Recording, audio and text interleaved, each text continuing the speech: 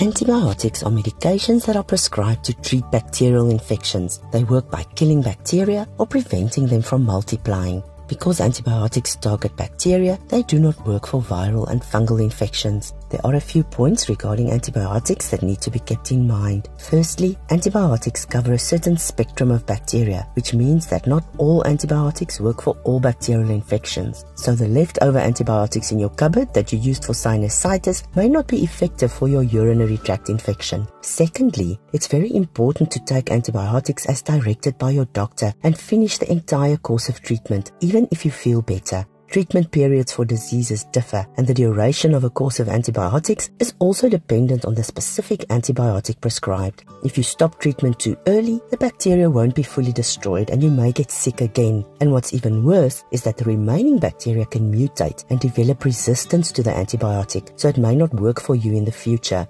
Antibiotics dosages for children differ from those for adults. Dosages for children are often dependent on age and body weight. Before giving antibiotics to your child, discuss it with your family doctor first.